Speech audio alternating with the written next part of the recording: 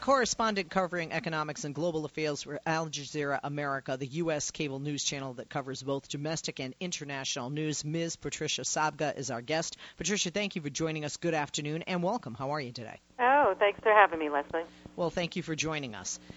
Let's talk about let's bring people up to speed. I think a lot of people might be, and quite frankly, rightly so, confused where things stand with TPP. People hear about votes. People hear about Democrats going against the president. People hear about yet another vote and where things stand and things being tweaked just a bit to have it more palatable to those both left and right who do not side with the president 100% with regard to the TAA, the Trade Adjustment Assistance.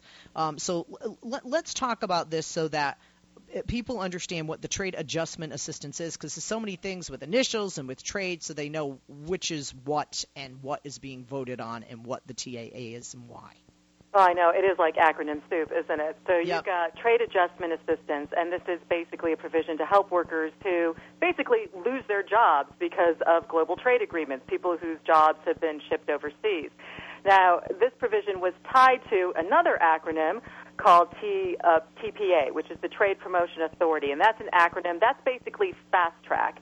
And what fast track does is when a trade bill goes before Congress, fast track prevents lawmakers from going in and cherry picking out the bits they don't like. It prevents them from attaching other provisions to it. It basically submits the trade agreement to an up or down vote, a yes or no vote in Congress. And if you can imagine, in the case of yet another acronym, the TPP, the Trans-Pacific Partnership, that's the monster trade deal that's being negotiated between the United States and 11 other Pacific nations. Now, those negotiations have been going on for almost 10 years. So just imagine if every lawmaker in all 12 countries could go in and jettison this or put this caveat on it. Nothing would ever get done. So you actually, there's no way to get a trade agreement really through Congress without fast-track approval.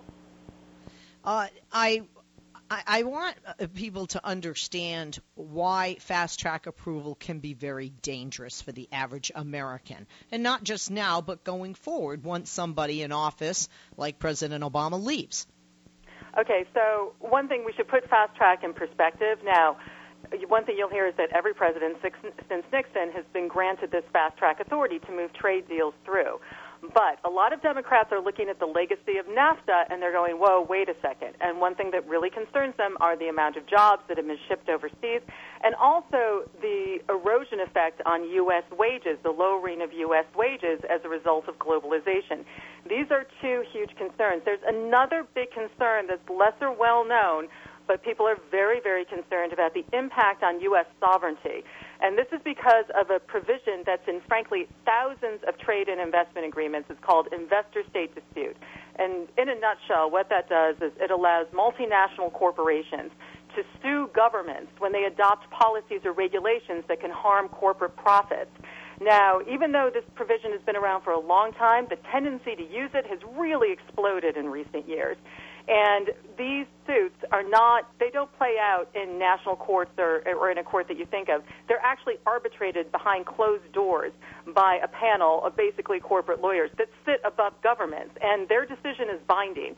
So a lot of people are also very concerned about the impact of these trade agreements, frankly, on sovereignty and democracy. And it's not just a concern here either. There's another giant trade agreement that's under negotiation right now, which is TTIP. That's the Transatlantic Trade and Investment Partnership between the United States and European Union.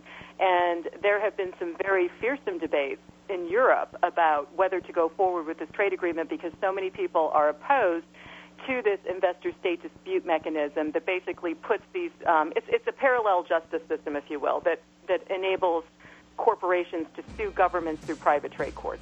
We're going to take a quick break, and we'll be back to you. If you want to join us and you have a question or a comment for Patricia Sabga, correspondent covering economics and global affairs with Al Jazeera America. Back with Patricia Sabga, correspondent covering economics and global affairs with Al Jazeera America. Patricia, thank you for holding. Welcome back.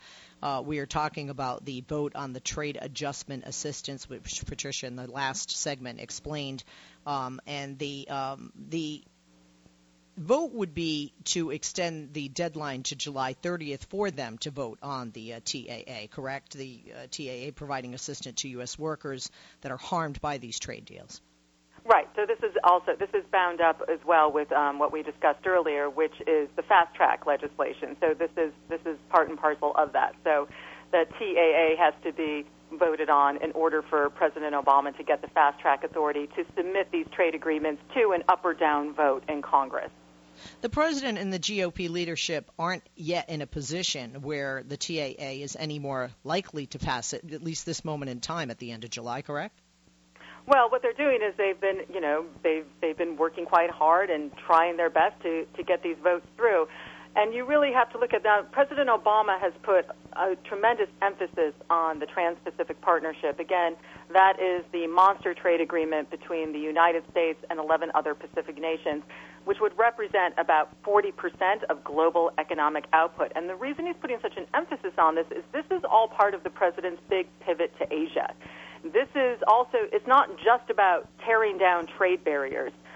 The president is also billing this as helping to counterbalance, if you will, the rise of China, which is not included in the Trade-Pacific Partnership. There's also a very strong strategic element to this as well. And just a great example of that is Defense Secretary Ash Carter recently said that passing TPP is as important to him as a new aircraft carrier. So that's how important this trade agreement is seen as bound up with U.S. influence in the region and also U.S. security. So I think what they're doing here, and it's interesting that you point to that because I had read that as well. And when you look at it, I don't think people are looking at this having any kind of a marriage, even dating relationship with security, but it very well can because it changes the alliance and the relationship between the United States and these Asian countries, or elevates it at least with this deal in play. So some people might say, yeah, but they're getting the better end of the deal with trade. Certainly unions do, and I agree with the unions on that, that this is not going to help Americans and create American jobs.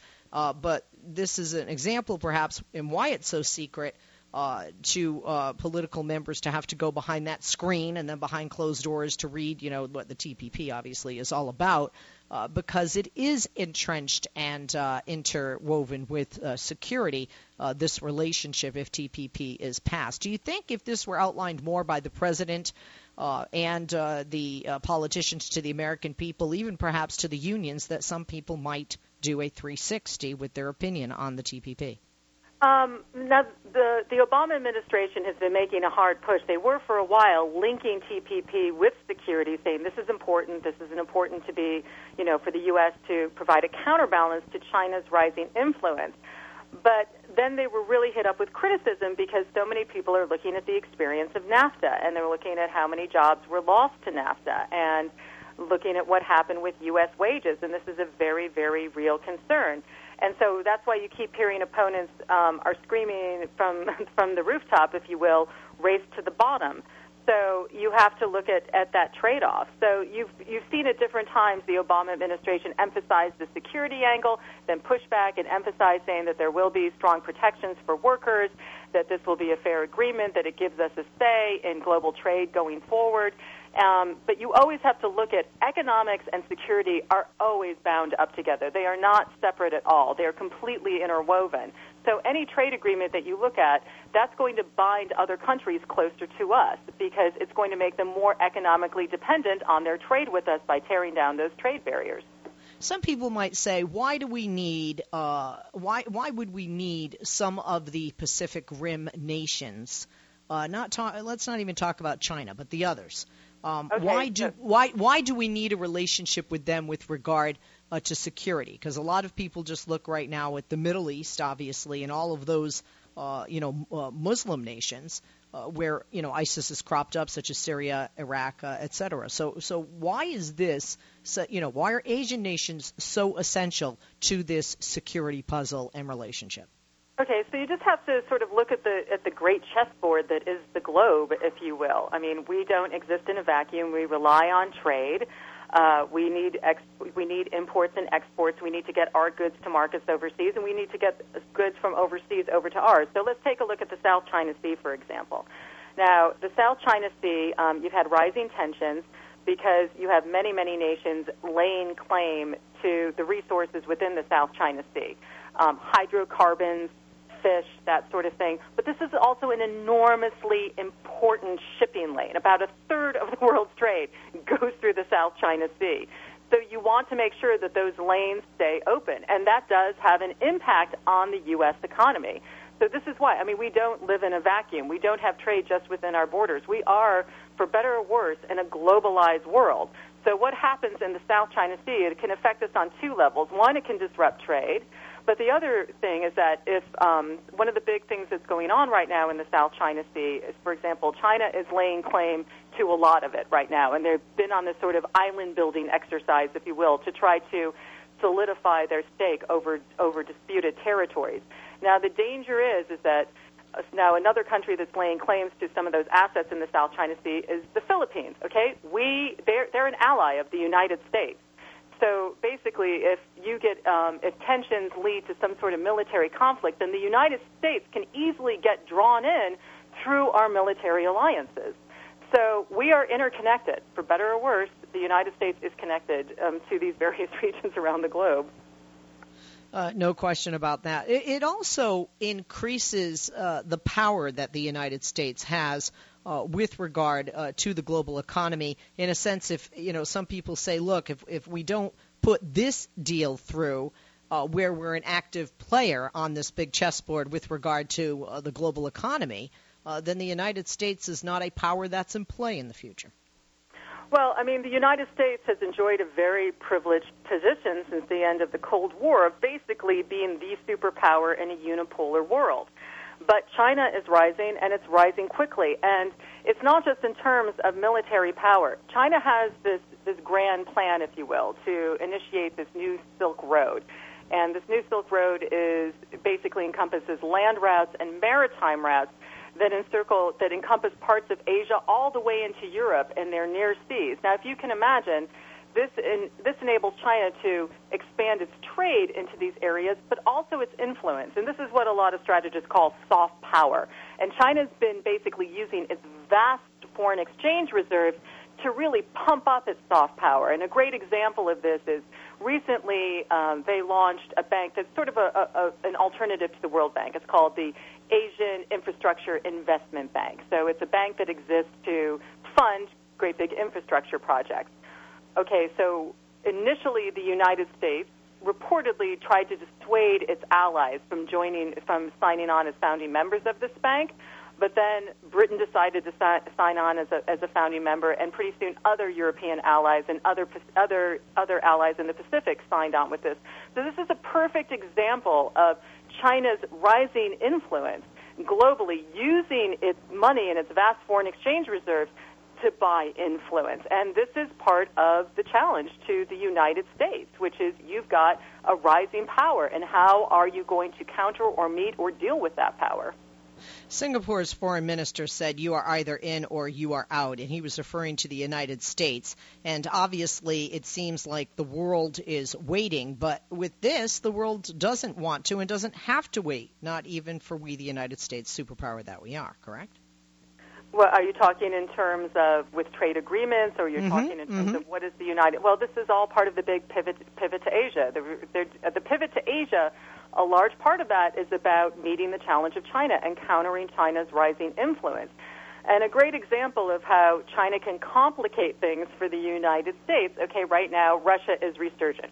We all know this. And the West has economic sanctions on Russian entities, barring certain entities, barring their access to longer-term financing, sanctions on certain individuals. And this has undoubtedly harmed Russia's economy. But Russia, however, has simply just embraced China, and it has increased its trade deals with China. So there's an alternative there. And I went to a conference not so long ago. It was in New York, and it was a conference on Russian-U.S. business relations.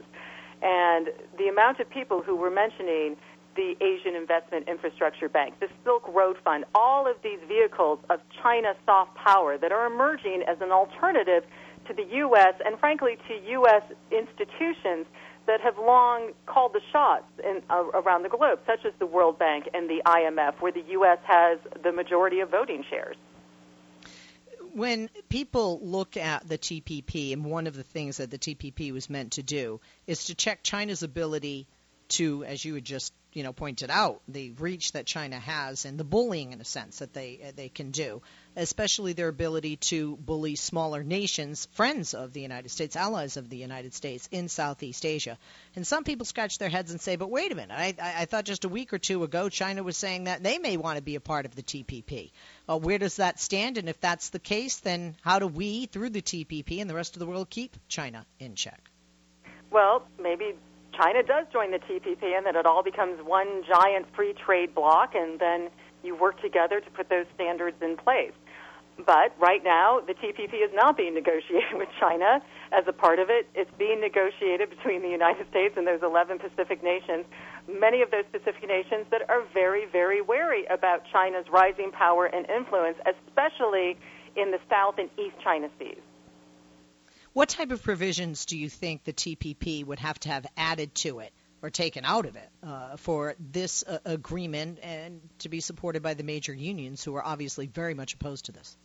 Well, that's very difficult to know because I haven't seen the agreement. Yeah, exactly. Neither have most people. This is one of the big criticisms of trade agreements, is that they're negotiated behind closed doors, and they're negotiated among trade representatives, but big corporations weigh in and have quite a say in how things are fleshed out. Now, members of Congress can look at drafts of this, but it's not open to the general public. And the argument there is that, well, if the general public could weigh in and knew what was going on, then you would never get a deal done. But right now, so what provisions have to be added? I don't know, because who knows what's in there. But I can definitely tell you that the main concern is, just as what happened with NAFTA, is that the main concern is that that these agreements are not just about tearing down trade barriers, that there's a lot of other things in those trade agreements these days. But the overriding concern for the unions is what's going to be the impact on U.S. jobs? Are more U.S. jobs going to be shipped overseas? And when you talk about the race to the bottom, you really have to look at the impact on U.S. wages. Now, wage stagnation is a huge problem with the economy right now because the jobs market has really been on fire. And in the last employment report, we saw some hopeful signs that U.S. wages, that Americans were finally getting a little bit of a raise, but they need to get a much bigger raise because 2/3 of our GDP, of our economic output, is consumer spending. So the more people make, the more they spend. But wages have been stubbornly stagnant. And just to put this in perspective for you, the median household income was about 8% lower last year than it was in 2007. So I live in Los Angeles, California, and Hollywood, as you know, are huge supporters of Democrats, usually, largely. And the president is no exception. And the reason I say that is, I scratch my head why a president who was financially helped greatly, as every Democrat is by the unions, or most Democrats are by the unions, would turn his back on his party, on the people that have written checks for him, who he supported. And in a sense, in politics, when somebody writes a check, you do your best to make them happy. We know that's part of the back scratching of the game of politics. But there is an aspect, and like you said, I certainly haven't had the opportunity to read this. I wasn't invited to the secret room. I am certainly not an elected congressional member. But there are deals that prohibit the film industry greatly overseas, and that costs them a lot of money and strangle them creatively and with respect to decision making, also with respect to time, which does tie into cost. Have you heard anything about this? And if so, could it be that Hollywood has more influence over the president perhaps than unions? Well, definitely there are said to be provisions on intellectual property, if you will, that are a part of this, on protecting intellectual property. And there are many businesses that is part of this trade agreement. They're tired of having their intellectual property pirated overseas. So they want stronger protections for that. A trade agreement is one way to do that, and one way to be able to enforce those protections more. So that is definitely one way to do it. But when you take a look at President Obama and the arguments that he's making in favor of TPP, And the arguments that he's making is he insists that workers will be protected. He insists that workers displaced by these trade agreements will receive the training and the support that they need to get another job, to get the skills that they need to meet the rise of the global economy. And if you actually take a look at, when you take a look at many jobs that were lost to NAFTA, there were certainly jobs that were shipped overseas, where labor was cheaper. That undoubtedly happened. But there are other forces at work as well. And you also have to look at the impact of basically automation, on basically people losing their jobs to computers. And where that first started with manufacturing, now in our economy, we're seeing that happening with services.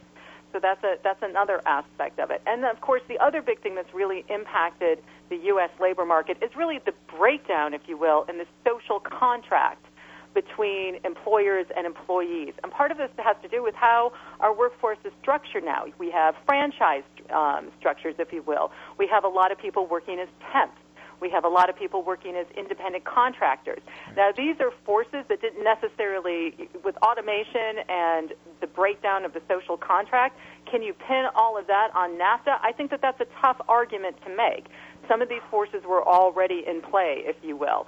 But, of course, it's easier to blame it all on NAFTA. Were jobs lost to NAFTA? Undoubtedly, but there are just as many economists who will come out and say, yes, but it actually created more high-paying jobs because it forced us to specialize more in capital-intensive industries, if you will. Well, I didn't have time to ask you my last question because we're out of time, but we'll have to have you back. You did a great job, Patricia. Glad to have you with us. Patricia Sabga, correspondent covering economics and global affairs with Al Jazeera America. Check out the website for Al Jazeera America, america.aljazeera.com. On Twitter, you can follow Patricia at Patricia Sabga. That's Patricia. The last name is Sabga, at Patricia Sabga. How to show up with Coca-Cola Energy. You're tired and you're thinking of canceling on your friends. Don't do it! Every time you cancel on a friend, a unicorn loses its horn and becomes a regular horse.